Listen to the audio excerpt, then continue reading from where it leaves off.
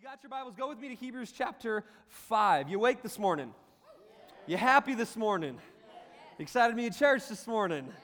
The 9 a.m. was a little foggy this morning. They were a little foggy. We got them warmed up, but they were a little foggy. So hopefully, it's like almost 12 now, so you should be good, all right? And hopefully you got your coffee. But Hebrews chapter 5, verses 11 through to 14. Hebrews chapter 5, verses 11 to 14. It's on the screen if you don't have your Bible this morning or your smartphone. And it says this, about this, we have much to say, and it's hard to explain since you have become dull of hearing. Everybody shout dull. Dull. For though by this time you ought to be teachers, you need someone to teach you again the basic principles of the oracles of God. You need milk, not solid food. For everyone who lives on milk is unskilled in the word of righteousness, since he is a child. But solid food, everybody shout solid food. Solid food is for the mature, for those who have their powers of discernment trained by constant practice to distinguish good from evil. This morning, as we continue on in our series, Meat Eaters, I want to speak to you from the subject, the anatomy of a meat eater. The anatomy of a meat eater, as we look at the implications of maturity in different areas of our lives. Will you pray with me this morning? Father, we thank you for your word. We thank you that it's powerful, that it's active. God, I thank you for these amazing people that make up the church. Not these four walls, not the carpet, not the flooring, but people that are redeemed by your grace, that are knit together, and when the whole body is working together, your purposes for this generation are accomplished. And so I pray that you would do that this morning, that you would unify us underneath one banner, the banner to which is above every other thing in this world, and that is your name. Would you unite us underneath your name? May your name be glorified this morning. We love you and we worship you in Jesus' mighty name. Come on, and everybody shouted. Amen. This series has been a difficult series for me to work through. And the reason for that is because many times issues, things that cause growth have a tendency to really cause battle internally. I don't know if you've ever been there, but when you're going through a growth or a maturity process personally, how many of you know it gets awkward sometimes? Yeah, it gets uncomfortable sometimes. And this series, I know for many of us, maybe who are needing to come into church on a Sunday morning, and I need hope, I need joy, I need peace, I need all those things, and we're talking about maturity. It can be kind of this like, I don't want to grow right now, but I want to encourage us to keep growing, all right? And to keep pushing into what God has for you, for our marriages and for our relationships and for our life in general. And that's what this series has been about. But the other reason that it's been a difficult series for me is all the distractions involved with it, mainly lions, okay? I love lions. When Pastor Justin showed me the trailer, how many of you like that trailer, like the bumper? It's such a cool trailer. And when he sent it to me, I watched it. I sent him a text back, and I was like, dude, I love this. And he's like, oh, good, because I thought you were going to hate it. And I was like, wait, why would you? If a lion is in slow motion, I'm going to love it. Like, that simple as that. We'll do it for every bumper that we have, okay? What's this next series? Who knows? But it has a lion in it, so it's awesome, right? And so I've had the privilege of being able to study lions for the past little while. And it's been kind of fun. It's been distracting in some ways because I just get sucked in to some of the study that I do. And lions, how many of you like lions? Like if it's in the zoo or on a safari or just in your backyard, how many of you know that would be an awesome moment, right? and so I've been able to study them a little bit and look at them.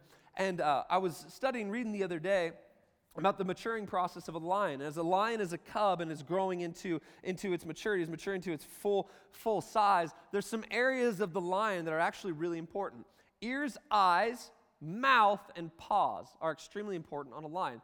Yes, every part of a lion is important to the lion, right? Just like every part of us, like we really like every part of us. One goes missing, there's probably a problem, okay? But the fact of the matter is that as a lion cub matures into a lion, its ears, its eyes, its mouth, and its paws develop with great importance. Why? So it can become the hunter that it was meant to be. More specifically, so that it could survive in the context that it finds itself in. And I think maturing for us is very much the same thing. Is that as we grow in our faith, as we grow in life and faith, there's some things that are a part of our life that need to mature. Why? So that we can survive in the context that God is placing us in, and we can be everything that He's called us to be. How many of you think that sounds like a pretty good plan?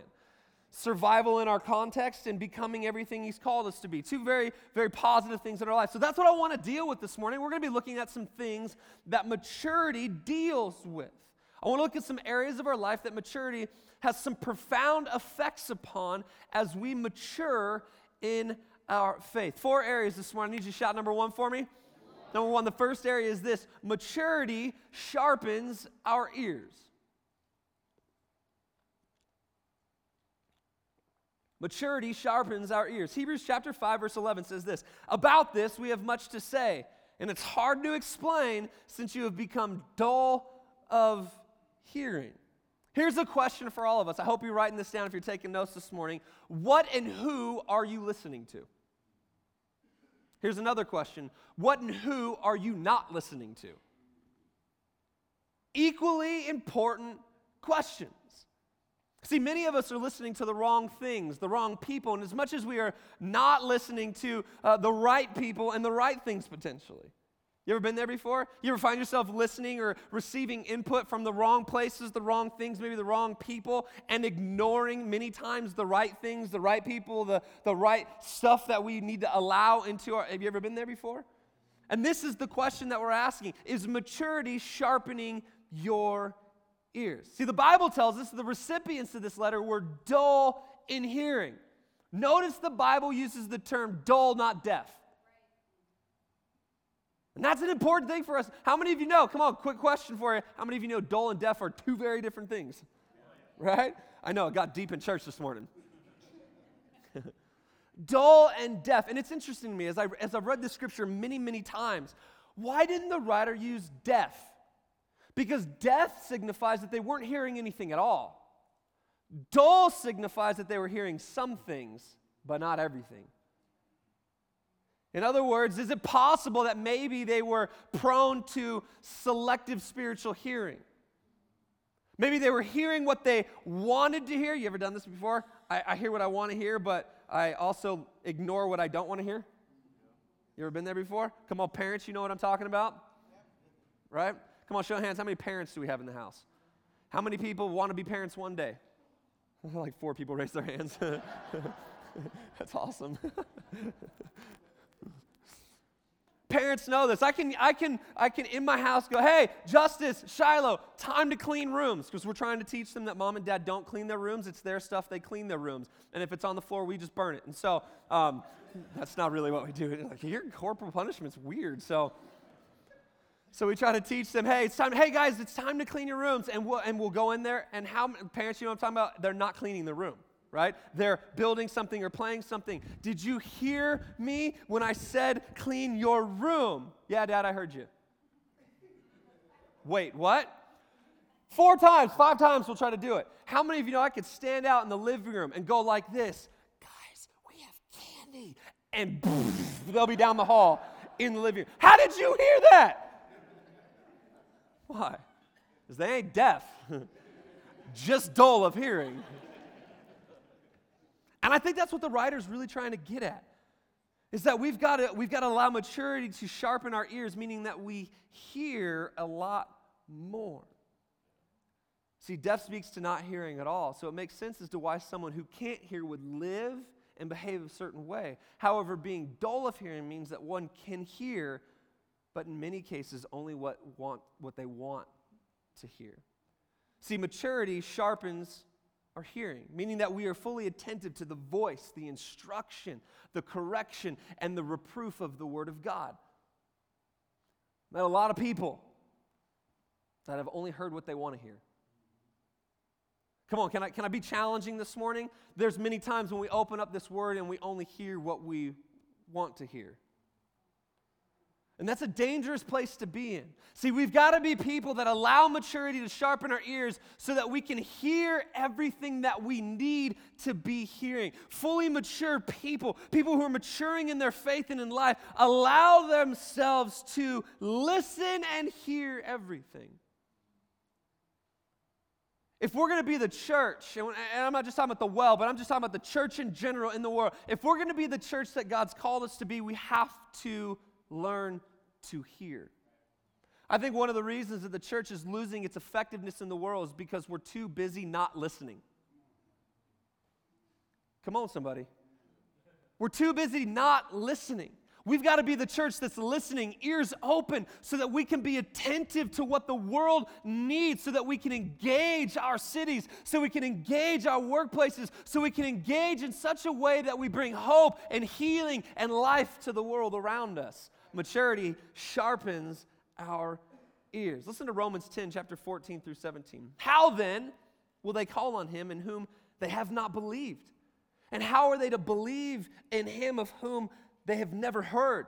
And how are they to hear without someone preaching? And how are they to preach unless they are sent? As it is written, how beautiful are the feet of those who preach the good news. But they have not all obeyed the gospel. For Isaiah says, Lord, who has believed that he has heard from us? Verse 17, this is what I want you to hear. So faith comes. Come on. Faith comes by hearing, and hearing through the word of God. It's a powerful scripture. I love that scripture. Many of us, I've talked to many people, I've had many coffees centered around this concept. Jason, I've never heard the voice of God. And if I'm really honest, I got to say, I can't put a card on like, yeah, I've heard the audible voice of God, but man, every time I open up this word, it's funny. I hear his voice. Why? The word of God. Right?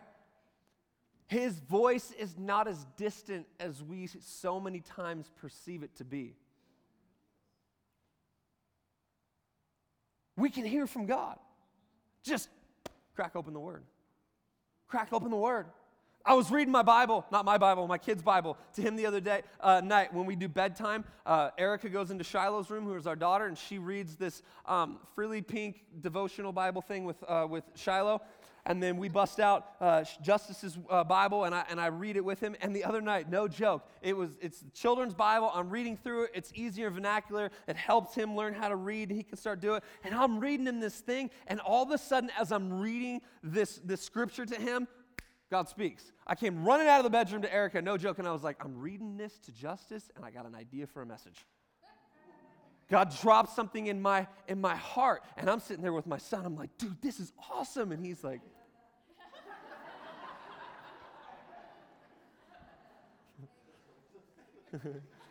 it's the simplest of things, the simplest of what, and God will speak to you. Why? Because maturity sharpens our ears. Maturity, if it's happening in us, it's causing. We're hearing more. We're hearing more. And so the first thing that we need to understand about maturity is it sharpens our ears. Second thing, everybody shout number two? Number two, maturity opens our eyes. Maturity opens our eyes. Psalm 119, 17 through 18. Deal bountifully with your servant, that I may live and keep your word. Open my eyes, that I may behold wondrous things out of your law. I love that. That should be our prayer every time we open his word. Open my eyes. Open my eyes, because there's always something, and I get it, man. I've been in here. There's still moments, yes, even as a pastor, just because I'm a pastor doesn't make it that I know everything. There's moments where I read this thing and I go, what are you talking about? And so I got to do my due diligence and try to figure it out and explore things. But guess what? My prayer many times is this: open my eyes that I may behold wondrous things out of your law. That I may behold wondrous things out of your law. Behold, it's a wow statement. To behold something. Wow! To open my eyes and see greater things in God's word. How many of you have hiked the Delicate Arch before? Hiked to the Delicate Arch in Moab? How many of you have ever been to Moab before?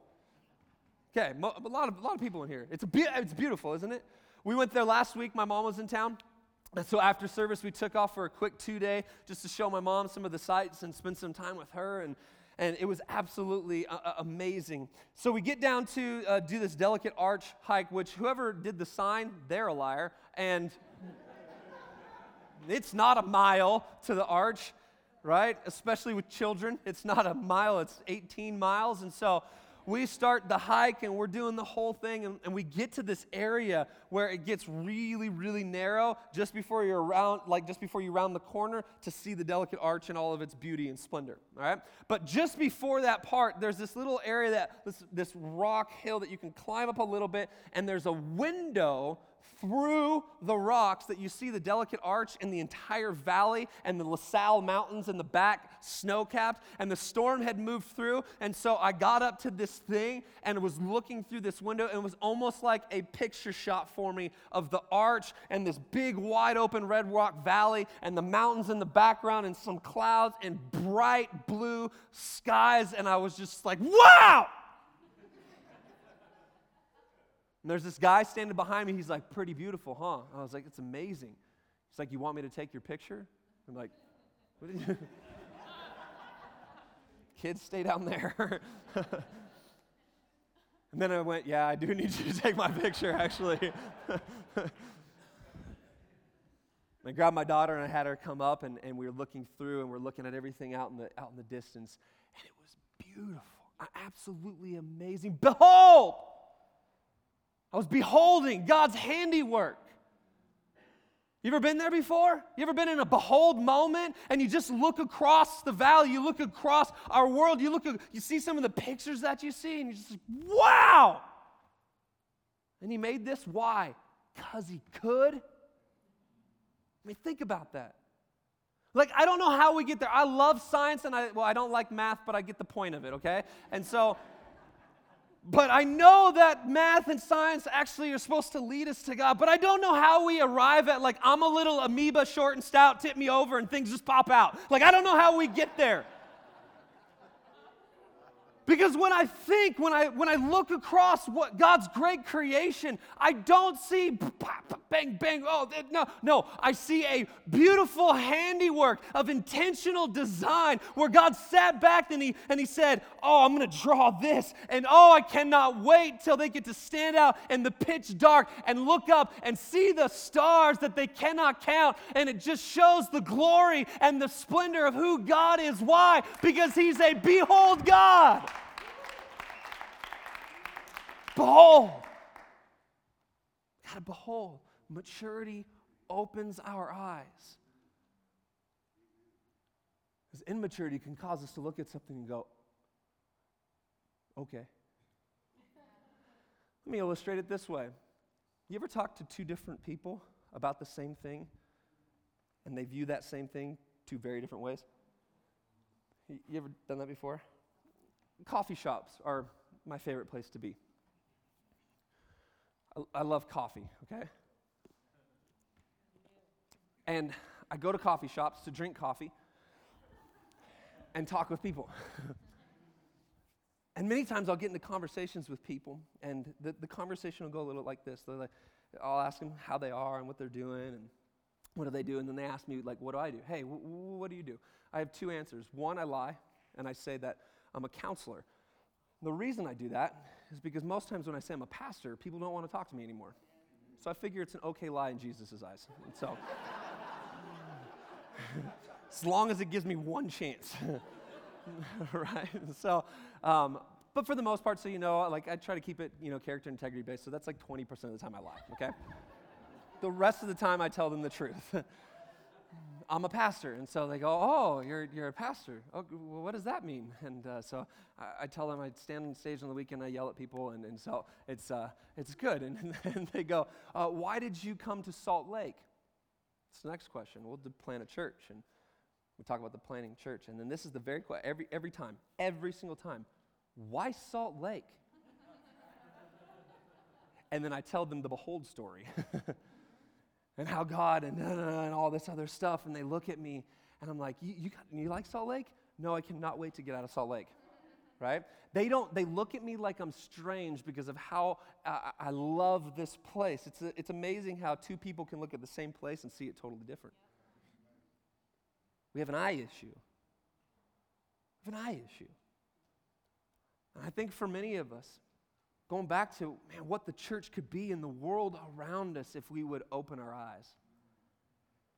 And I think many of us can get trapped at viewing the world around us a certain way and seeing it a certain way. And so we hide and we withdraw and we lock down. And God's saying, no, let me mature your hearts. Let me open your eyes so that you can see what it is I see. So you can see the beauty of the city that you're in. So you can see the people of the city that you're in. So when you have open eyes, you will run with force into everything that I'm calling you to.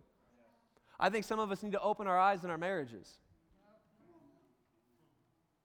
Some of us just view it as a marriage, a contract between two people instead of a covenant between two people. And we view it differently. When I view my family, when I view my wife, I behold that thing. Why? Because there's more to it than meets the eye. Maturity opens our eyes. Matthew chapter 6, verse 22 through 23, the eye is the lamp of the body. So if your eye is healthy, your whole body will be full of light. But if your eye is bad, your whole body will be full of darkness. If then the light in you is darkness, how great is the darkness? Here's a question for you about our eye. Are you critical? Do your eyes automatically see things in a critical light? It's amazing how many people see things this way. See, if you have a critique for everything that you see, you may have an issue with your eyes. See, maturity develops the distance that you need in order to see. Instead of a limited and myopic sight, those who are maturing have the ability to see broader and with fuller range than those who are not maturing. I want to push this issue because I think it's really, really important for us. Parents again. How many parents in here have had the moment, and I'm talking to the parents because it just makes it really easy. You've had the moment where you say what you told yourself you would never say that your mom said. Knows what I'm talking about, right? How many of you have had that moment before you go, oh, that's what they meant. I get it now. Why? Because your eyes have been opened to something new. Maybe you used to be an employee of a certain boss and then you became that boss, but as an employee you had critique and you had different ways that it could have been done and should have been done, and then you became the boss and you went, oh. Come on, am I talking to anybody this morning? We've had some eye issues in our lives before. I know when I became a senior pastor, when I was a young adults pastor or a youth pastor, there were some moments where, in all honesty, be like, what's he thinking? Doesn't make sense. And my pastor was here a couple weeks ago, right? And I've been, what's he doing? And I don't understand this. And then I became a senior pastor. I went, oh, that's why. And now I do it to our youth pastor. And so,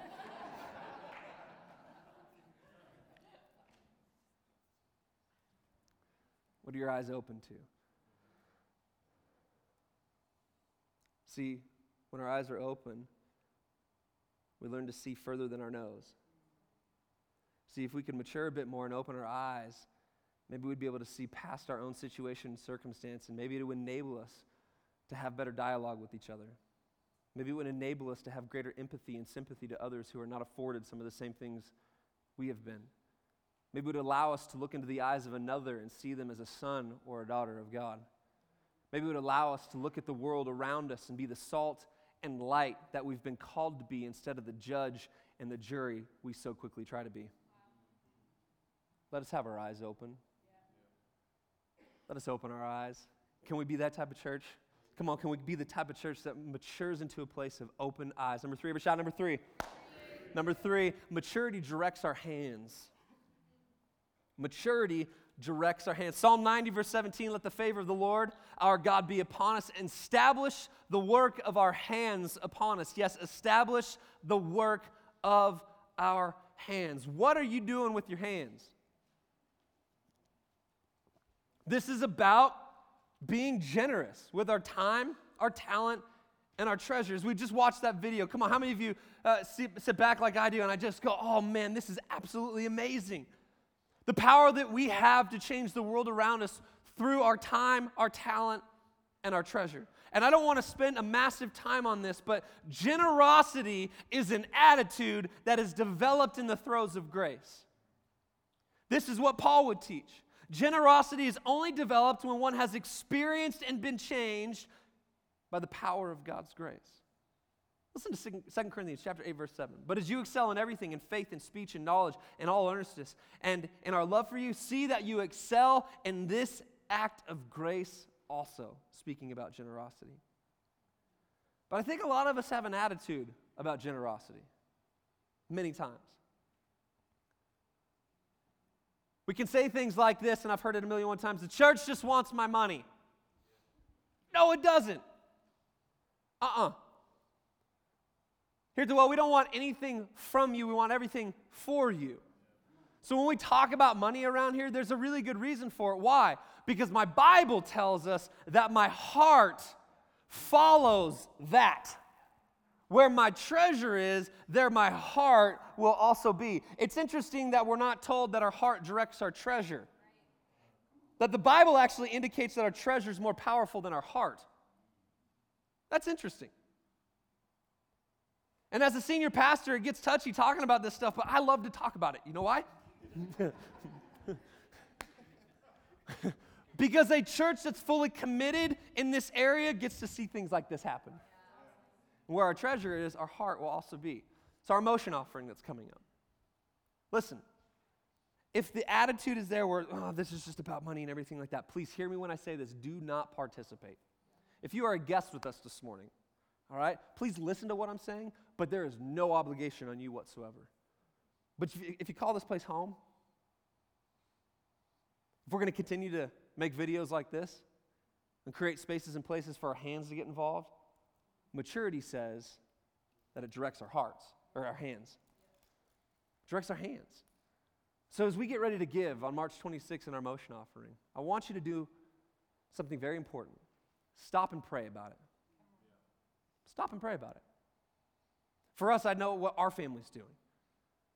We participate in this every single year. Why? Because we want to put ourselves in a place where we have to hold on to God.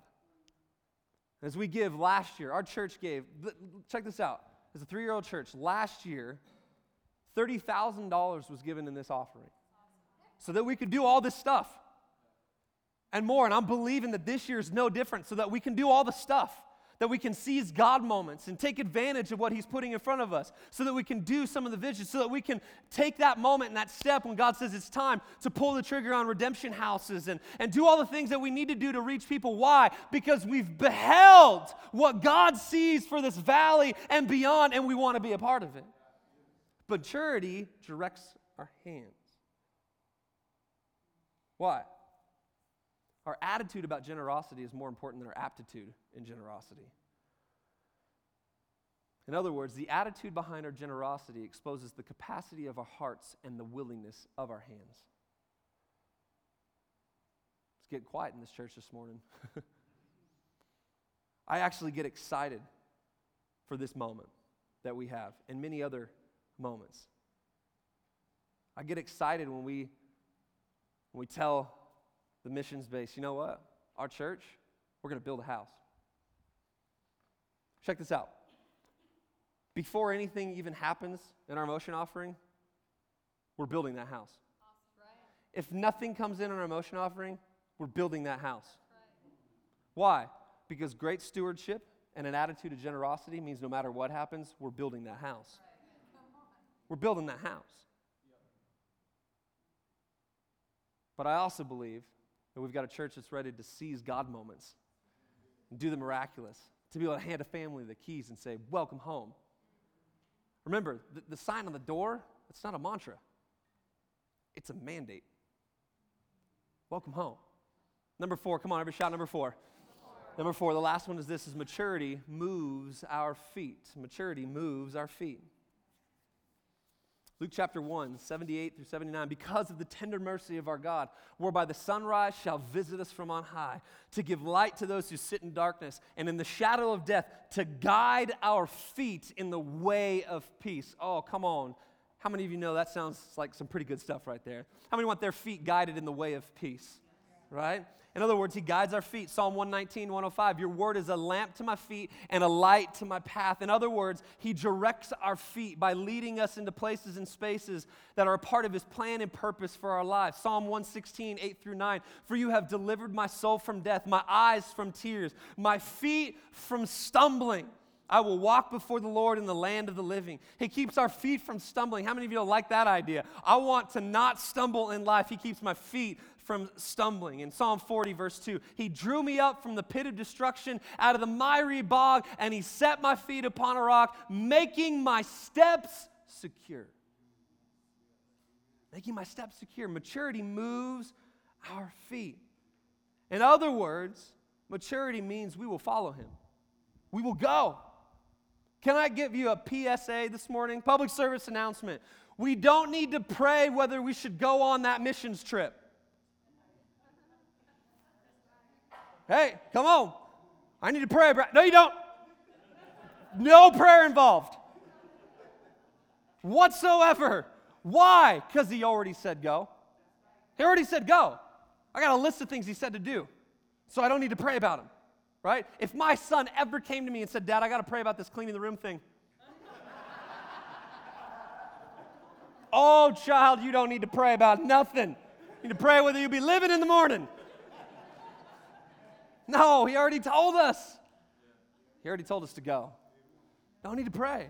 I pray, my prayer is this, that our entire church at some point or another, as we move into the future, would all find themselves on a missions trip. It'll change your world. It'll change your world. It'll change your life. Remember one of the first mission trips I took to Ireland? We were, some of you are like, well, that's rough. It actually kind of was. It was pretty scary as a 15-year-old. It was amazing beauty. Our bus got stopped by militia with guns. Everybody else was scared, but all the kids, like all the guys, we were just like, this is awesome. But I remember standing at a small church, community church there. And we were there during the time of the marches that happened between the different parties. And I found myself as a 15-year-old talking to a 9-year-old that I was scared of. There's project housing right next to this church. These kids were packing weapons, selling drugs at 9 years of age. 9 years of age. I didn't know I was talking to a 9-year-old. 9 years old. And it's that moment out of the whole entire mission trip that sticks out to me the most. And it's actually that moment that changed my life afterwards. And got me on the journey of really following Jesus, because I looked at my life in comparison and I went, wait, what? You don't need to pray to go. Maturity says, I'm listening, I'm seeing. My hands are involved. And my feet are moving.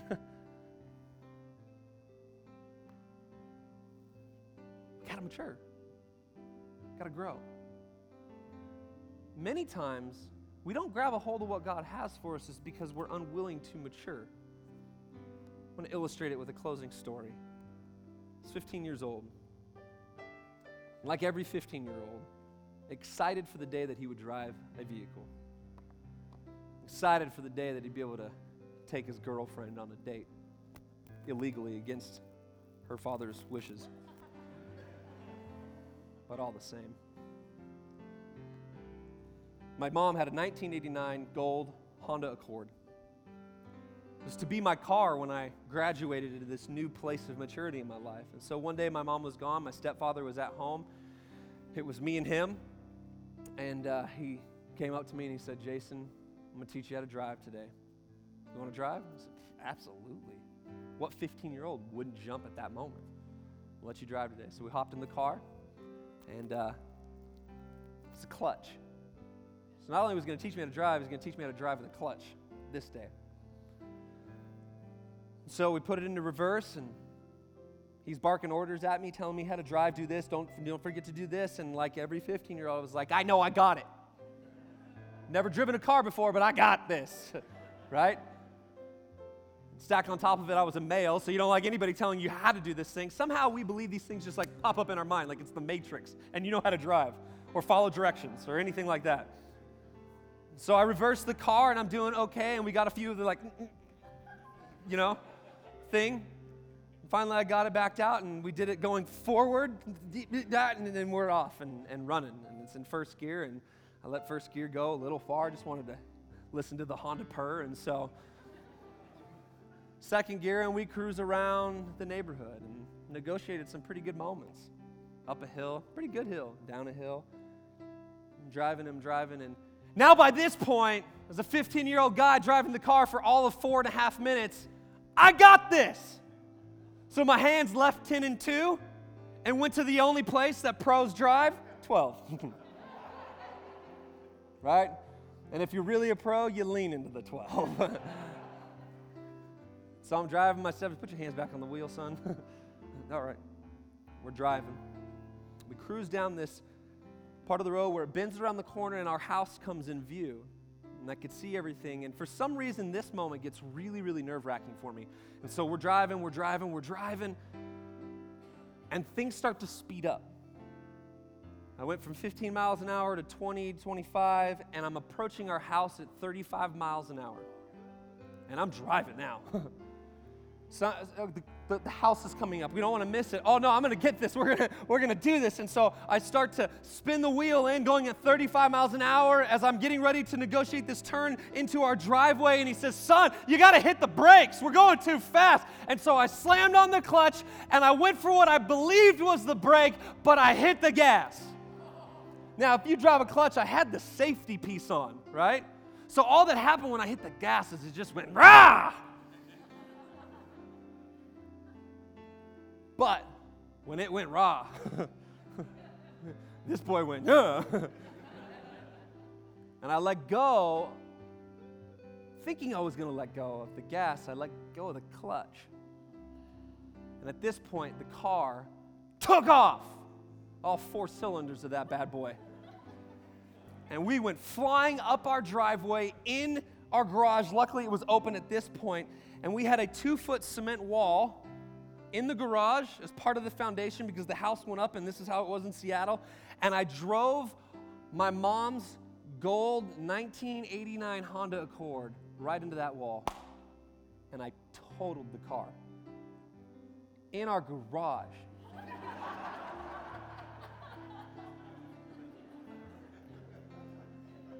This is the guy leading the charge here.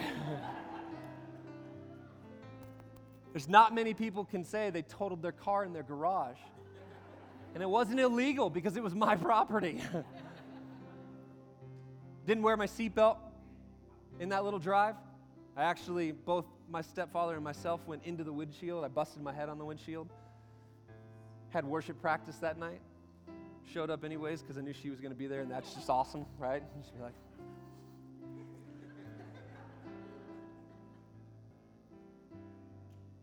from that moment forward, my mom said, "You are not driving." That was her rule. I did not get my license until, when? 18 and a half. Almost 19 years of age, I didn't get my license. She drove me around everywhere. It was weird. It was bad. I look back across it now and I just cringe, right? I never wanted to be that guy. But my mom said, "You know what, son? You're not mature enough to handle this vehicle. You're not mature enough to handle where it is that you want to go." I literally got a car after I graduated high school and my license after I graduated high school, and only had a couple months before I left to college in Australia to drive this vehicle. I only drove for a few months. Why? Because of maturity. Maturity. I wonder how many times we miss what God has for us because we're simply too stubborn to mature. See, He wants to give us the stuff that we can handle, but God is the great steward. And if stewardship is not able to be found, can't receive what it is He wants us to steward. I want us to think about that as we continue to go through this series. Because I know that God has got some amazing things for every single one of us, individually, corporately, as a church, personally. What's going on in our lives? I know there's things in my life that I got to go, "God, am I ready for this yet? Am I ready for this yet? Am I ready for this yet?" 13 years it took to plant this church. Why? 13 years of me asking, am I ready? And 13 years of him saying no. But then one day, he said, go. It's time. My prayer for us as a church is that we would eat meat, that we would grow into everything that he has for us. In Jesus' name.